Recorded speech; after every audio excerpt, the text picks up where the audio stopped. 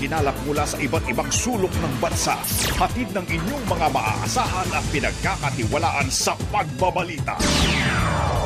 Teleradyo Balita. Libo-libong pamilyang nilikas dahilan sa pag-alboruto ng Bulkang Taal. Forced evacuation hindi pa ipatutupad kahit maraming residente na ang ayaw pa rin lumikas. Presyo ng diesel at kerosene nakaambang tumaas na mahigit 8 piso kada litro. Ikalawang booster shot sa mga health workers, senior citizens at may comorbidities posibleng simulan sa Abril. Taunang pagtuturok naman ng COVID vaccines, pinag-aaralan din. Barko ng China naglayag malapit sa barko ng Pilipinas na nagpapatrolya sa West Philippine Sea. Balikatan exercises sa pagitan ng Pilipinas at Amerika aarangkada naman ngayong araw. 5 lugar sa bansa nakapagtala ng mga bagong outbreak ng bird flu. 13 taong gulang na binatilyo patay matapos magpatulis sa medical mission sa Lucena City. Magpatuli? Sa Showbiz Spotlight, Catherine Bernardo nag-post ng sexy photos kasabay ng kanyang 26th birthday. Magandang umaga, bayan! Yan po ang ulo ng ating mga nagbabagang balita ngayong araw ng Lunes, March 28, 2022. At kasama po natin ang ating kabalitaan ngayong umaga. Ako po si Joyce Balancho. Ako naman po ang inyong kabayan, si Nolly Di Castro. Kami po maghatid sa inyo ng ating mga nagbabagang balita.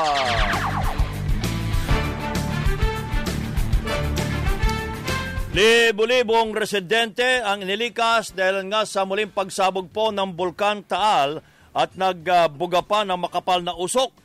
Sinabi ni Batangas sa PDRRMO Head Lito Castro na natili sa evacuation centers ang mahigit sa 1,500 pamilya o halos 5,700 residente naggaling sa mga bayan ng Agoncillo at Laurel. Daan-daang residente rin umano ang tumutuloy sa kanilang mga kamag-anak. Ngayon ay tuloy-tuloy yung pagdadala namin ng mga pagkain. Meron ding mga grupo na mga non-government organizations na nagdadala din. Ang management na sa distribution ay ang Red Cross at ang LGU na. At marami pa ring residente ang ayaw umalis pero hindi pa rin ipinatutupad ang forced evacuation o ang persahang paglilikas ng mga residente. Ay, hindi kami naalis dahil wala naman kaming nararamdaman. Hindi, ang akin mga kababayan ko nandiyan din, hindi naman naalis. Kami dito muna. Sakali magkaroon ng pagputo. Aba, siyempre kami tatakbo kung sadya kailangan, hindi kami tatakbo. Aba, bakit ka titigil ko? Ikaw naman dito mauutas. Binigyan naman ang mga residente ng window hours mula alas 8 ng umaga hanggang alas 2 ng hapon para magpakain ng mga alagang isda at iba pang hayop. Sinabi ni Coast Guard Batangas Commander Severino Destura na patuloy ang pagpapatrolya sa lawa ng Taal para matiyak na sumusunod ang mga mangingisda sa naturang patakaran. I-escort lang po sila palabas. Definitely po pinagbabawal po talaga ang pagpasok. Sakali po may mahuli po na nag-violate po nun, ang mga grounds po ng ISAP, pwede pong umabot sa cancellation po ng mga permits. Ayon naman kay FIBOX Director Renato Solidom, hindi pa rin nawawalang posibilidad na pagsabog ng Bulkang Taal na nanatili sa Alert Level 3. Naghihintay kami ng time window na 2 linggo na siguradong pababa ang paghupa ng bulkan. Pero kung maintain lamang ng bulkan ang kanyang pinapakita like mga pagsabog na tuloy-tuloy, ay i-maintain natin kung ano man yung alert level. Pinayuhan naman ng mga residente na magsuot ng face mask dahil maaari makaapekto sa kalusugan ang ibinubugang abo at asupre ng Bulkang Taal. Samantala, umabot na sa mahigit 3,676,000 ang mga kaso ng COVID-19 sa ating bansa. Ito'y matapos madagdag ang nasa 330 kaso habang nasa 131 naman ang nadagdag sa mga namatay. Sa ngayon, nasa 2.2% ang positivity rate habang nananatili naman sa safe zone category ang paggamit ng mga ospital. Pero ayon sa Octa Research Group, bumabagal ang pagbaba ng mga kaso kaya posibleng manatili ang 400 hanggang 500 kaso kada araw hanggang sa Abril. Binabantayan din po ang sitwasyon sa ilang lugar sa Asia at Europa kung saan tumataas muli ang mga kaso ng COVID-19. We're expecting we'll be hovering between 400 and 500 on average over the next few weeks. There's a mutation of the Omicron virus, yung subvariant BA2.2 that's spreading in some Asian countries. So this is what we're watching closely. Yan po si Octa Research Group Fellow Dr. Guido David. Posibleng simula na sa darating na buwan ng Abril ang pagtuturok na ikalawang booster shot para sa mga health workers, senior citizens at may comorbidities. Sinabi ni Health Undersecretary Mirna Cabotaje na hinintay na lamang na maaprobahan ang emergency use authorization at guidelines para sa pagtuturok ng ikalawang booster shot. Inahanda na po natin ang ating mga guidelines. Patuloy na nakikipagtalas-taasan tayo sa mga eksperto. Inirekomenda sa mga tinatawag na high risk at vulnerable group. Uumpisa na ito kapag na-approve ng EUA at yung guidelines. Pero ang ilang senior citizens nagdadalawang isip pa rin magpaturok ng booster shot. Nung nabaksingan ako ng Jinsin, parang iba ang naramdaman ko. Sa edad ko na to, parang hindi ko na kaya ng second dose. Parang medyo alanganin ako sa booster eh. Sa katulad kong may edad na, hindi na kailangan. At pinag-aaralan naman ng Department of Health na gawing taunan ang pagtanggap ng COVID vaccines pero hindi pa malinaw kung kasama ang general population o para lang sa mga senior citizens at may comorbidities. Humihina ang immunity, lalong-lalo na sa edad nila, humihina ang proteksyon. So kailangan palakasin ito sa pamamagitan ng additional shot. Yun po ang tinig ni Health Undersecretary Mirna Cabotaje.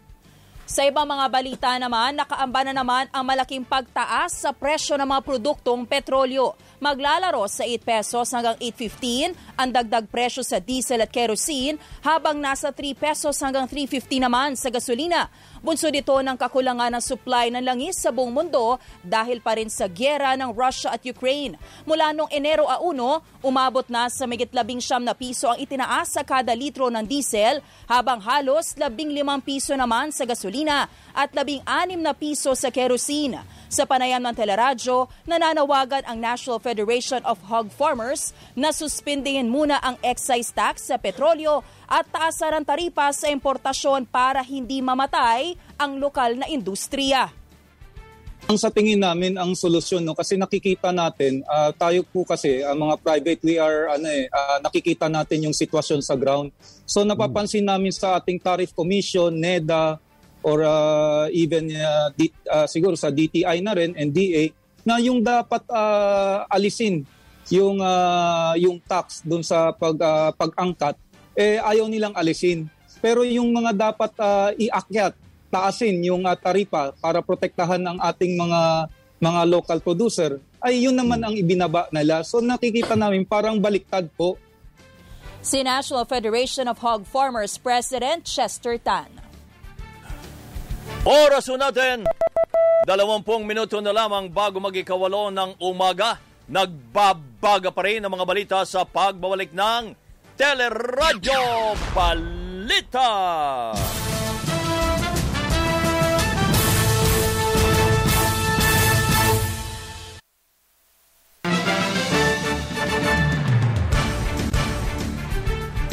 Patuloy ang ating mga nagbabagang balita. Inilagay sa restrictive custody ang 2 pulis sa Laguna matapos muling ireklamo ng pagdukot sa mga sabongero. nagsampa ng reklamo sa National Bureau of Investigation ang dalawang sabungero labang kina Master Sergeant Michael Claveria at Patrolman Roy Navarrete na naunang itinuro na sangkot sa pagkawala ng iba pang sabungero.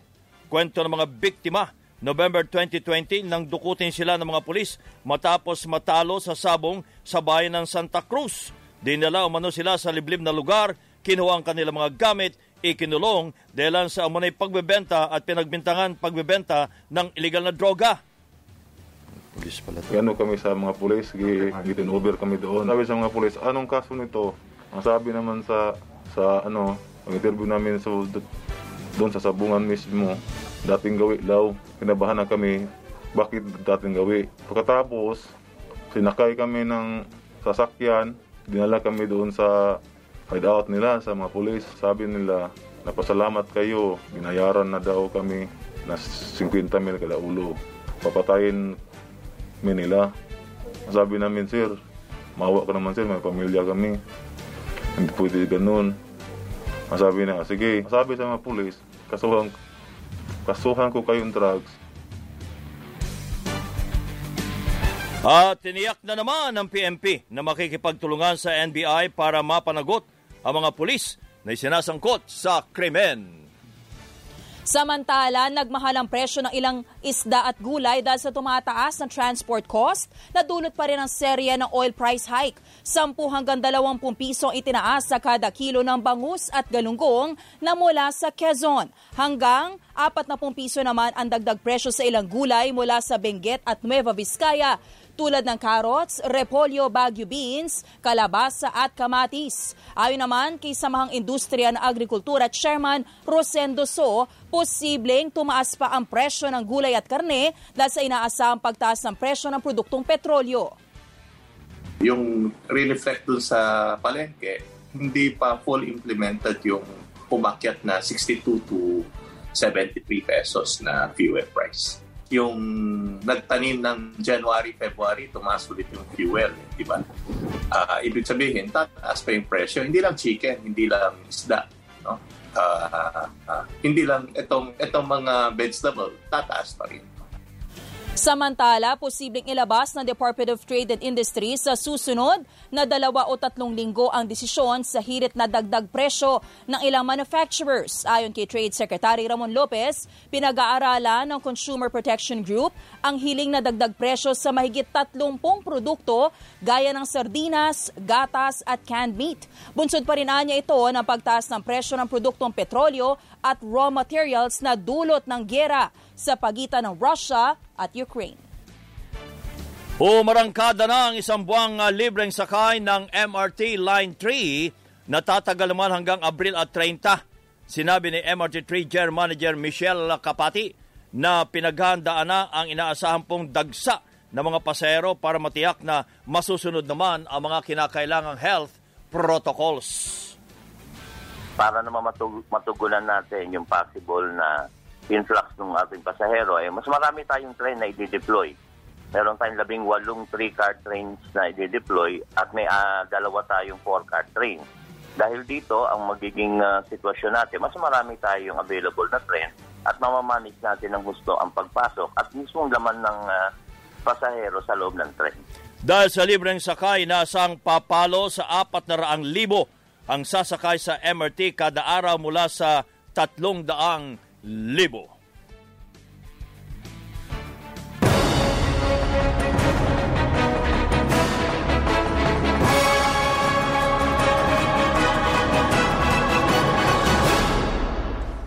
Pabor ang 4 na kandidato sa pagkapangulo na isa publiko ang Statement of Assets, Liabilities and Net Worth o SALN na maopisyal ng pamahalaan. Sa naging election forum ng Catholic Bishops Conference of the Philippines, sinagot din ni Vice President Leni Robredo, Senator Manny Pacquiao, Norberto Gonzales at Calyodi de Guzman ang issue ng death penalty at sistema ng hustisya sa Pilipinas.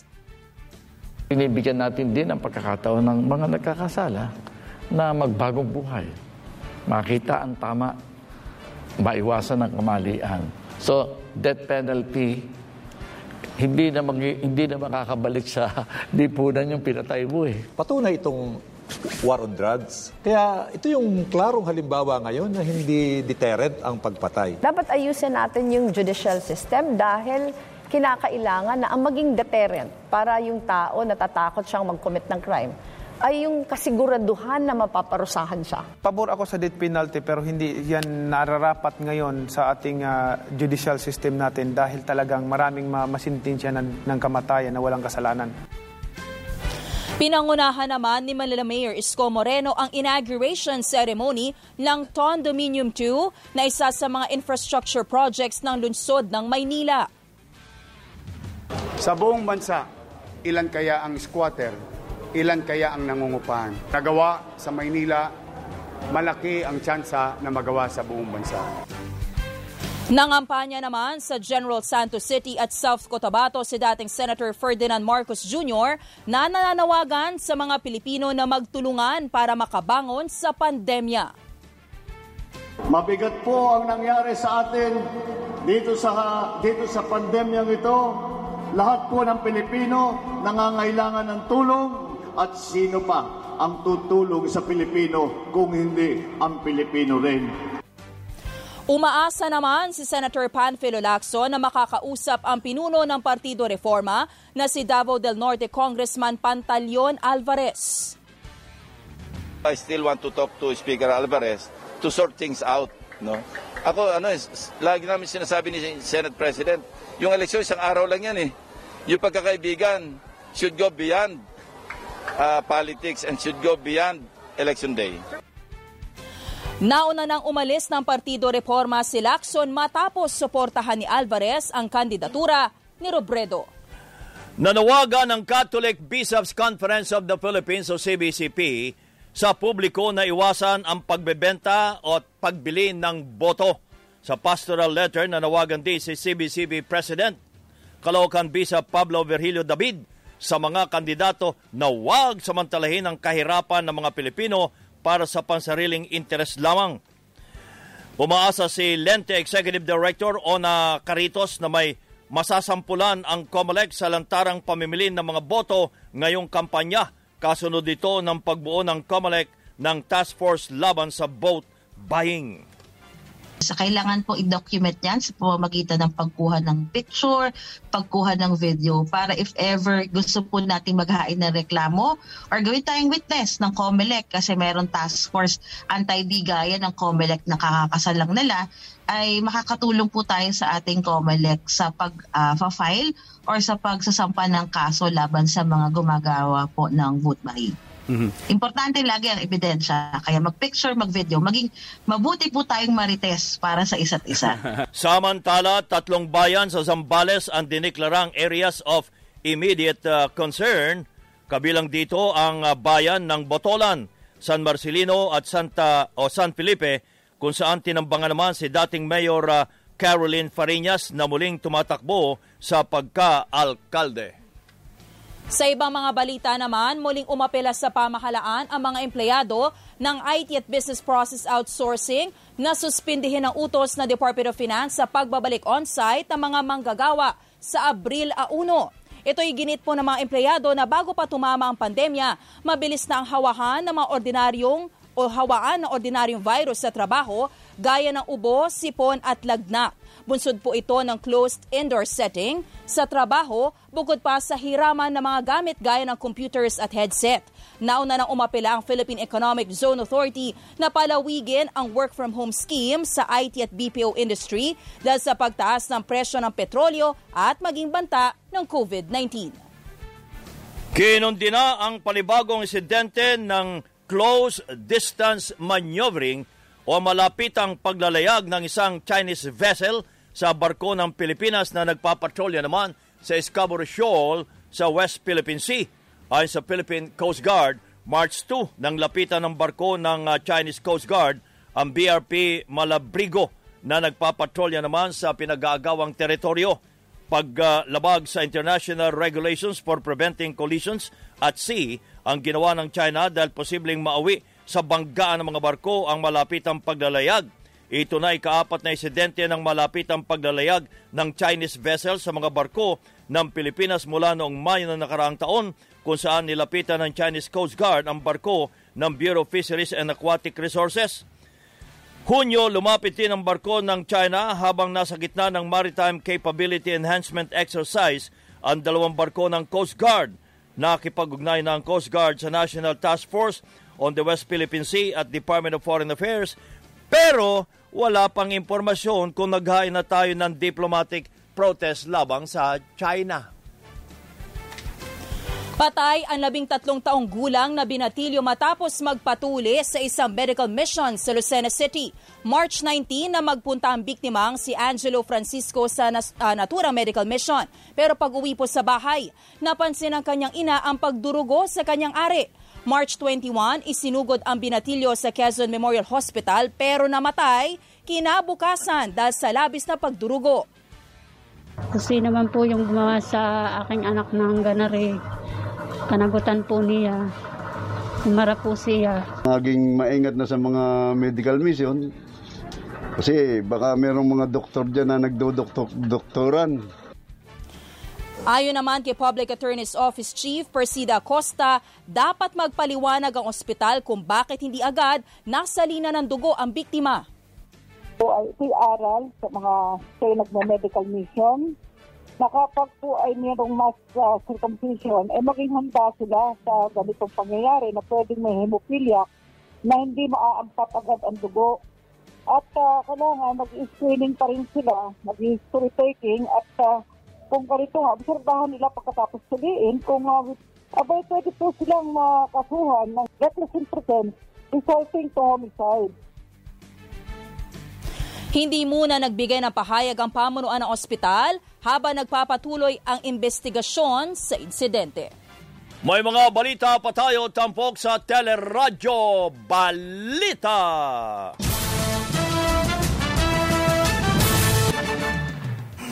Samantala, sa nalalapit po na pagtatapos ng termino ng Pangulong Duterte, muli nagbabala ang International Narcotics Control Board laban sa umunay extrajudicial killings sa kampanya laban sa illegal na droga. Sa inilabas na annual report, iginiit ng grupo na dapat sumailalim sa due process ang mga naaresto sa war on drugs at paglabag sa International Drug Control Conventions and extrajudicial killings sa mga operasyon.